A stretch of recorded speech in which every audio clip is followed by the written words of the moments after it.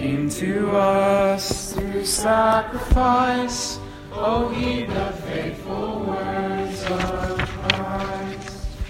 You can be seated. Turn your attention to the next section in your bulletin.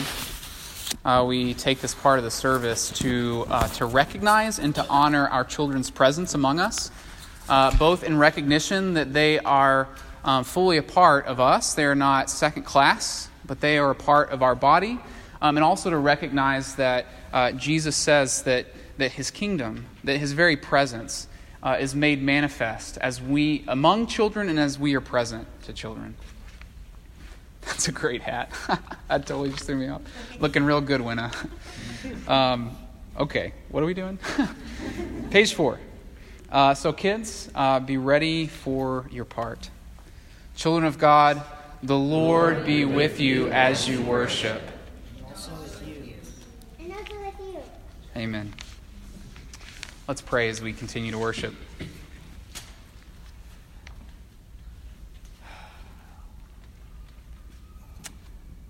God, we want to hear your voice tonight. Your voice that both breaks the cedars, that calls things into existence from nothing, and your voice that speaks love and hope and restoration and identity to us. We want to hear your voice to us in Jesus Christ tonight. So we ask that your Spirit would illuminate and empower us to be both good hearers and then good doers of your word. And we pray this in Jesus' name. Amen. It's good to be back with you guys. I was only gone for 1 week, but I missed you guys. When I go, even though I don't see most of you guys during the week, even though I was out of town, it's like I'm gone from everybody, and I carry you guys in my heart. Genuinely, truly I do. And part of the reason that I'm saying this is because even being gone for just 1 week, I feel like a little emotional. So I'm just like prefacing the sneaky cry, so bear with me if in the inevitable possibility that's going to happen. Good to see you guys. This is the second Sunday of Epiphany. We are in the season of Epiphany. Epiphany is a fancy word that just means that something has been revealed, that something has been clarified, something has been made known. A light has shone, and the light has shed light on something. In the ancient world, even that word epiphany could be used to talk about when a deity who was otherwise hidden had been revealed or who had been made visible. It was an epiphany. Something is made known or made visible or made manifest. And so in the season of Epiphany, we remember that central to who we are as Christians, to our identity as Christians, is this affirmation that Jesus is the epiphany of God. So follow the logic here with me. It's in Advent we recognize that Jesus came among us. And so what we're saying is, so what's so important is not only did Jesus just simply come among us, that Jesus's advent was also an epiphany. It was also a revelation. It was also a point of clarification. Something was brought into light, was made manifest that hadn't been clarified and made known and brought into light and made manifest before. So Jesus' advent was also an epiphany.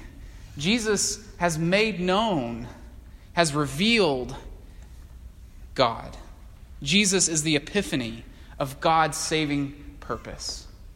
Jesus is the epiphany of God's saving purpose to renew all things. That's what we're drawing our attention to. That's where we are drawn into during this season of Epiphany.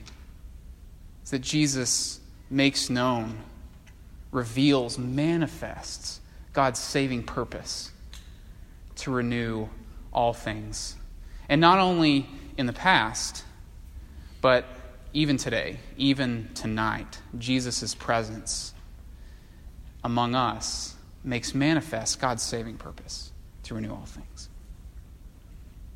Recently, I was sitting across the table sharing a cup of coffee with a friend who I hadn't seen in a while, and I was asking my friend how things were going. He was in a sort of a new job, had actually transitioned out of ministry a few years ago, and was in a new job. And I was just asking him about how all that was going, what it was like to be in the real world after ministry and to be working. And he was saying that he loved his job. It was such a great place to be. It was engaging his creative side in a way that was really fulfilling and important to him, and he loved it so much. And it was great. But then we pressed in a little bit more, and as we pressed into how things were going, he said, "Seth, I'm turning 50 this year, and life is just wearing on." He said it's a sun up, sun down kind of thing. What he was making reference to was in Ecclesiastes, especially the first part of Ecclesiastes, the author is talking about the passing, the things just keep turning, they just keep going. The sun goes up, the sun goes down, it comes up, it goes down, it just keeps turning, and there's kind of this meaninglessness to that, just like one day after another. It was a kind of an expression of how life was kind of monotonous, but also it just seemed to have this kind of like meaninglessness. Just over and over, and you just do it again. He was talking with me about how he was struggling with this and saying that he was beginning to not look forward to another year just because it just felt like one more step. Go back, go to work, do the thing, go to work, do the thing, be with your family, go to. And he said, I feel like a practical atheist. I feel like I'm struggling with that I'm functionally an atheist. And what he was talking about with that, maybe you've heard that, I've used that phrase before, maybe you've heard that before, a functional atheist, a practical atheist, someone, he was just saying how he was having trouble tuning in to God's presence, having an awareness of God's presence, living functionally without regard to God's presence or what God was doing in the world. He was struggling with this. Can you relate to this? This being in this place of realizing this is just one thing after another, and life kind of starts to wear on, and that struggle with being present to God's presence as life starts to wear on, and you just get to the end of the day and it's just one thing after another, and you're like, what's even going on? What's all this about? Like, what's the purpose of this? Have you experienced that? Maybe you've experienced it in ways similar to my friend, but maybe it's a little bit different for you. Struggling with functional atheism. Maybe life wears on for you. One thing after another. And mixed into this, maybe some confusion, maybe some hardship or pain. Maybe you find yourself just waiting for the next vacation. Like, when is Christmas break going to come? Right. Maybe with a little bit of Jesus sprinkled in there a little bit. And maybe you felt that on top of this, on top of the wearing on, the one thing after another, that there are so many things. There are so many things that we're surrounded by, so many images and stories and events that we behold, that we encounter during our day-to-day life that shape meaning and direction in our life. Maybe not in the direction of God.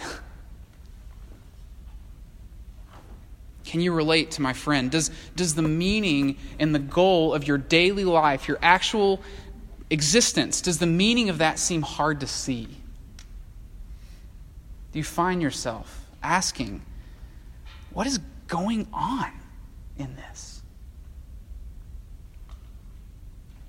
Maybe you've even found yourself wondering, is the gospel big enough for this? Or do I need to just give in and give over to functional atheism? This is just what life is going to look like. Christ the King, tonight we proclaim the good news that in the world of functional atheism, of the wearing on, the sun up and sun down of life, that Jesus is the epiphany of God's saving purpose to renew all things. And that means that our whole life, Jesus' epiphany means that our whole life has meaning and has a goal in Him. Our whole life has meaning and it has a goal in Jesus. There is a direction and there is a purpose to what we're doing and to where we're headed. And that means that we don't have to give up or give over to functional or practical atheism. We don't have to give up or give over. Today, we can behold Jesus, the epiphany of God. Today, we can behold Jesus. And as we behold Jesus, we can get caught up into Him. Have our life be caught up into His life. So that our lives begin to take on the meaning and the direction and the goal that He brings. And as we do this, as we behold Jesus, as our life begins to be caught up into Jesus' life, our lives become an epiphany of God's saving purposes to the world. Our lives become an epiphany of God's saving purpose to others. Here in our gospel reading in Luke chapter 3, verses 15 through 21, the main event taking place here is that Jesus is baptized by John in the Jordan. When Jesus is baptized by John in the Jordan, we see this crazy event that the heavens open. The Spirit descends on Jesus in bodily form, Luke says, like a dove. It's kind of a strange thing. In bodily form, like a dove. But the Spirit descends in some tangible, concrete way on Jesus, and then the divine voice. The heavens rip open, the Spirit descends, and the divine voice speaks. God says, "You are my beloved Son. With you I am well pleased." What is happening here in summary, is that this, Jesus' baptism, is validation. It's validation. It's divine validation that everything that John has been proclaiming, everything that he's been preaching about the good news of what God is going to be doing in the world, it's divine validation that all of the things that John is preparing the way for, that it's happening in Jesus. That it's happening in and through Jesus. Jesus is the epiphany of God's saving purposes for all things, for all of life. Jesus, so all this is a validation that even that prophecy there that we read in Isaiah 43, I think, about God's relationship and His speaking to His people, all of that is being fulfilled in Jesus. Jesus is manifesting that. That's what all this is about. So, if this is true, if it's true that Jesus is the epiphany, the revelation, the manifestation of God's saving purposes to renew all things, if that's true, that means that salvation, in that term, the gospel, may be bigger than some of us have realized or have been told that it is.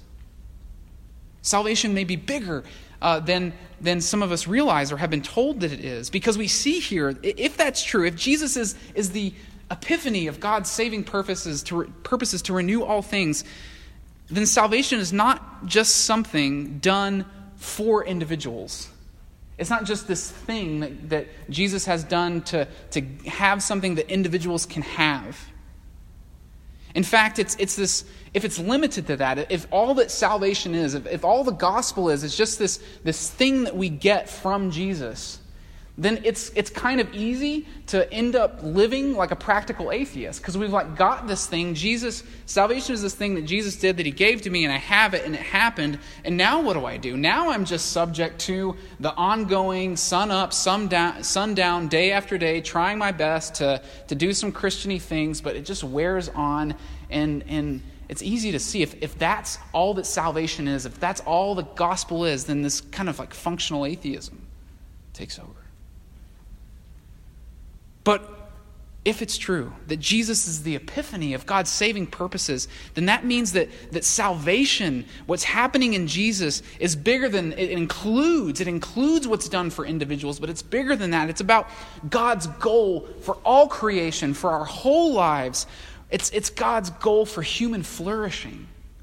What we see revealed in Jesus is not just something that we get, but what we see revealed in Jesus is what God is doing in all of creation, in every aspect of life, and for all of human flourishing. And so that even helps us understand this. You may have found it funny. I thought it was kind of funny. John the Baptist has been preaching this pretty intense message of repentance. And he says that someone's going to come who's going to be greater than me, and they're going to bring Holy Spirit and fire, and the winnowing fork is going to be in his hand to clear the threshing floor and to gather the wheat into the barn, but the chaff he will burn with unquenchable fire. And then it says, and with many other exhortations, he preached good news. But the implication is not that John the Baptist was saying then other things, and that was good news, but that he was saying similar things, and he was preaching the good news. And it's kind of hard for us to imagine what's so good about that if salvation isn't bigger, and if Jesus isn't the epiphany of God, the revelation of this thing that God's doing to reveal the purpose and the goal of all of humanity and all of creation. We see that John's idea of salvation, John the Baptist's idea of salvation, may be bigger than what our idea is. And even the Jewish expectation in John's day of what salvation was may be bigger than what ours is. And then that means that what Jesus is revealing, what he's manifesting, what he's shedding light on as salvation may be bigger than what we thought. Thanks be to God. Because this is it. This is what John is saying, that the greater one who is coming is going to bring. And that's that God is going to come and establish his righteous kingdom. God is going to come and establish his righteous kingdom, and that kingdom would be characterized by renewal and forgiveness and liberation and deliverance from bondage and oppression and new life. And all of the concrete, people in John's day wouldn't have imagined that God's salvation wouldn't have included all of the concrete stuff of their life, the stuff that mattered most. They're eating and drinking and playing and loving and laughing and working, all of it. It's about the liberation unto God's picture of flourishing in him for that, and the forgiveness that comes as a part of that. Jesus is the revelation of all this.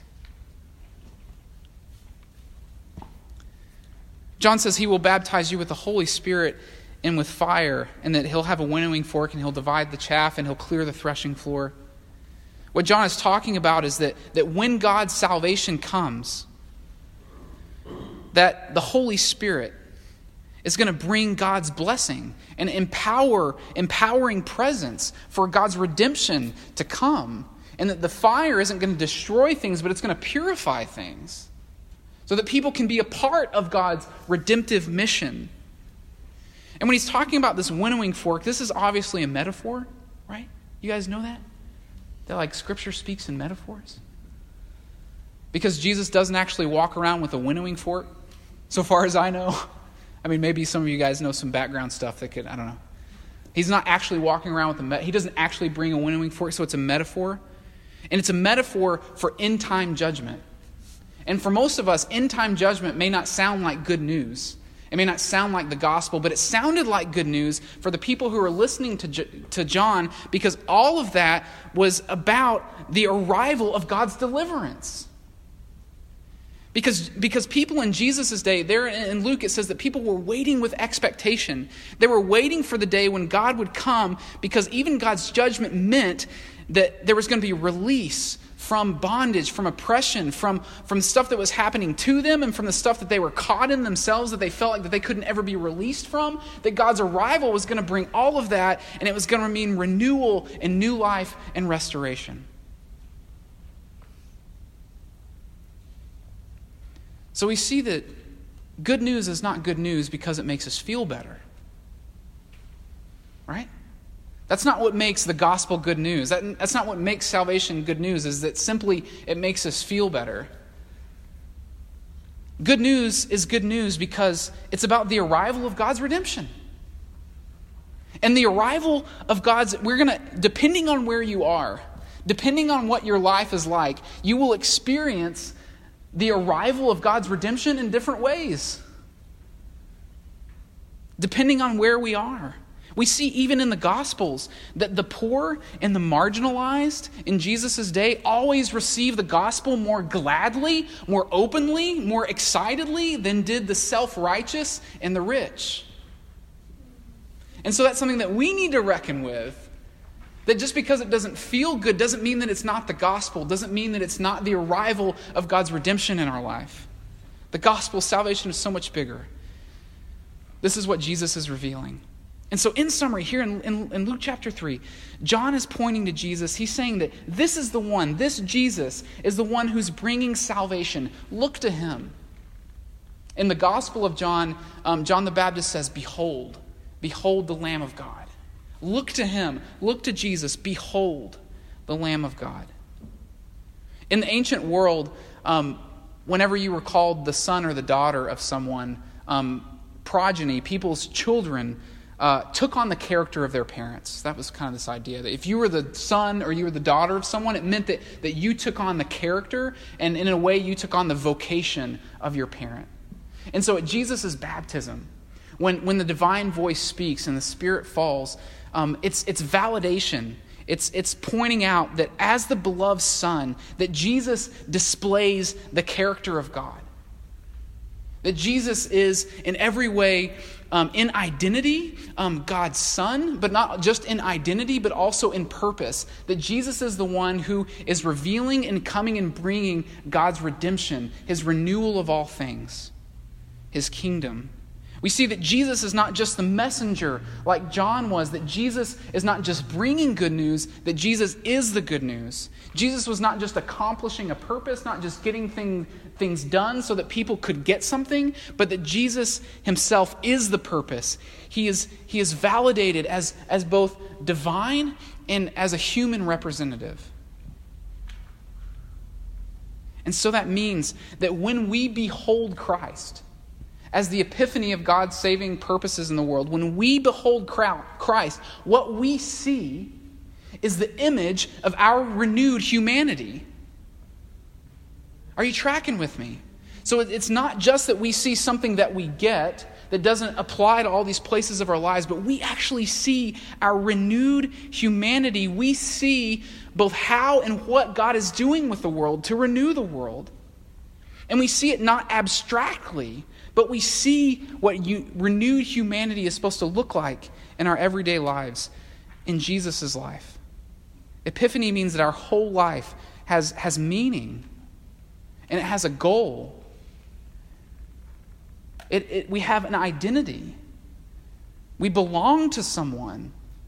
And who we are and what we're doing is going somewhere. It's tied to what God is doing in the whole world, where God is taking the world, how he's renewing all things. There's more to say, of course, about the content of God's redemption in Jesus. But suffice it to say now that it includes everything. Everything is involved in it. And so one of the things that this means for us is that it's possible to see, but to not behold. That's the thing about this word. It's possible to see, but to not behold. This was even true of people who encountered Jesus in the Gospels. As some people saw Jesus, some people saw what he was doing, but they weren't able to behold. To behold is to see, is to look with eyes of desire.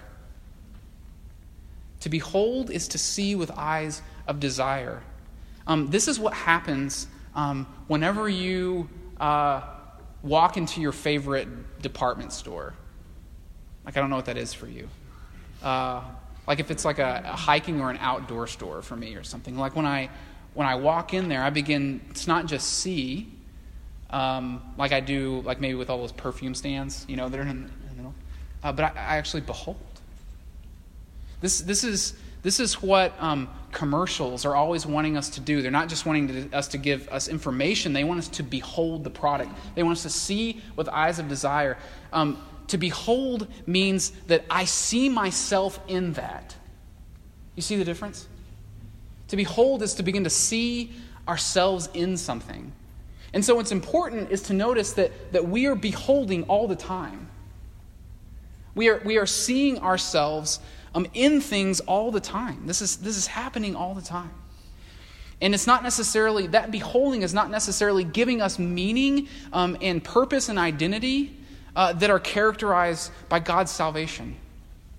And that what it means that Jesus is the epiphany of God's purpose, and to behold him means that what we're doing is we're beginning to see an image of him as our renewed humanity, as how and what God is doing with the world. And so when we begin to behold him, we're beginning to see ourselves in Jesus, getting caught up into Jesus' life. And so we're not just talking about Jesus, or even studying Jesus, but beholding Jesus, seeing ourselves, seeing our lives in Jesus' life. This is where even I can identify with my friend, even though like I'm doing ministry stuff all the time. Like it's so easy for me to do a whole lot of seeing, a whole lot of talking, a whole lot of studying, but not beholding. I notice this in my life. I can be completely surrounded with all the right books and all the right stuff and all the right artifacts or whatever, and not behold, not see a vision of renewed humanity and see myself caught up into it. Christ the King, the good news is that we don't have to give up or give over to practical atheism. We can behold Jesus today. We can commune with him and get caught up into Jesus' life. And then ourselves become an epiphany for others of God's saving purposes. Three quick things. The first thing is that one thing I'm not trying to do is to hype us up. Right? One of the things that happens when we start to feel our life become monotonous is that we fall into, maybe it's a modern temptation, to make things a little bit more exciting.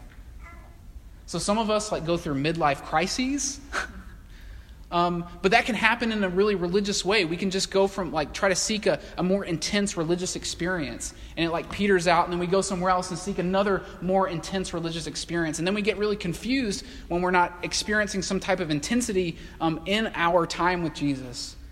I'm not trying to hype us up. This is not about that. This is more like beholding Jesus is more like the long obedience in the same direction. It's the kind of thing that looks like learning to detox from our addiction to a religious high, a spiritual high. That's the first thing. The second thing is this question about what does this look like? Beholding Jesus, in my actual life. Does it mean that I need to start looking for Jesus in my toast? Right? Yes. Yes. It does, but maybe not in the way that you think. How do we do this? We behold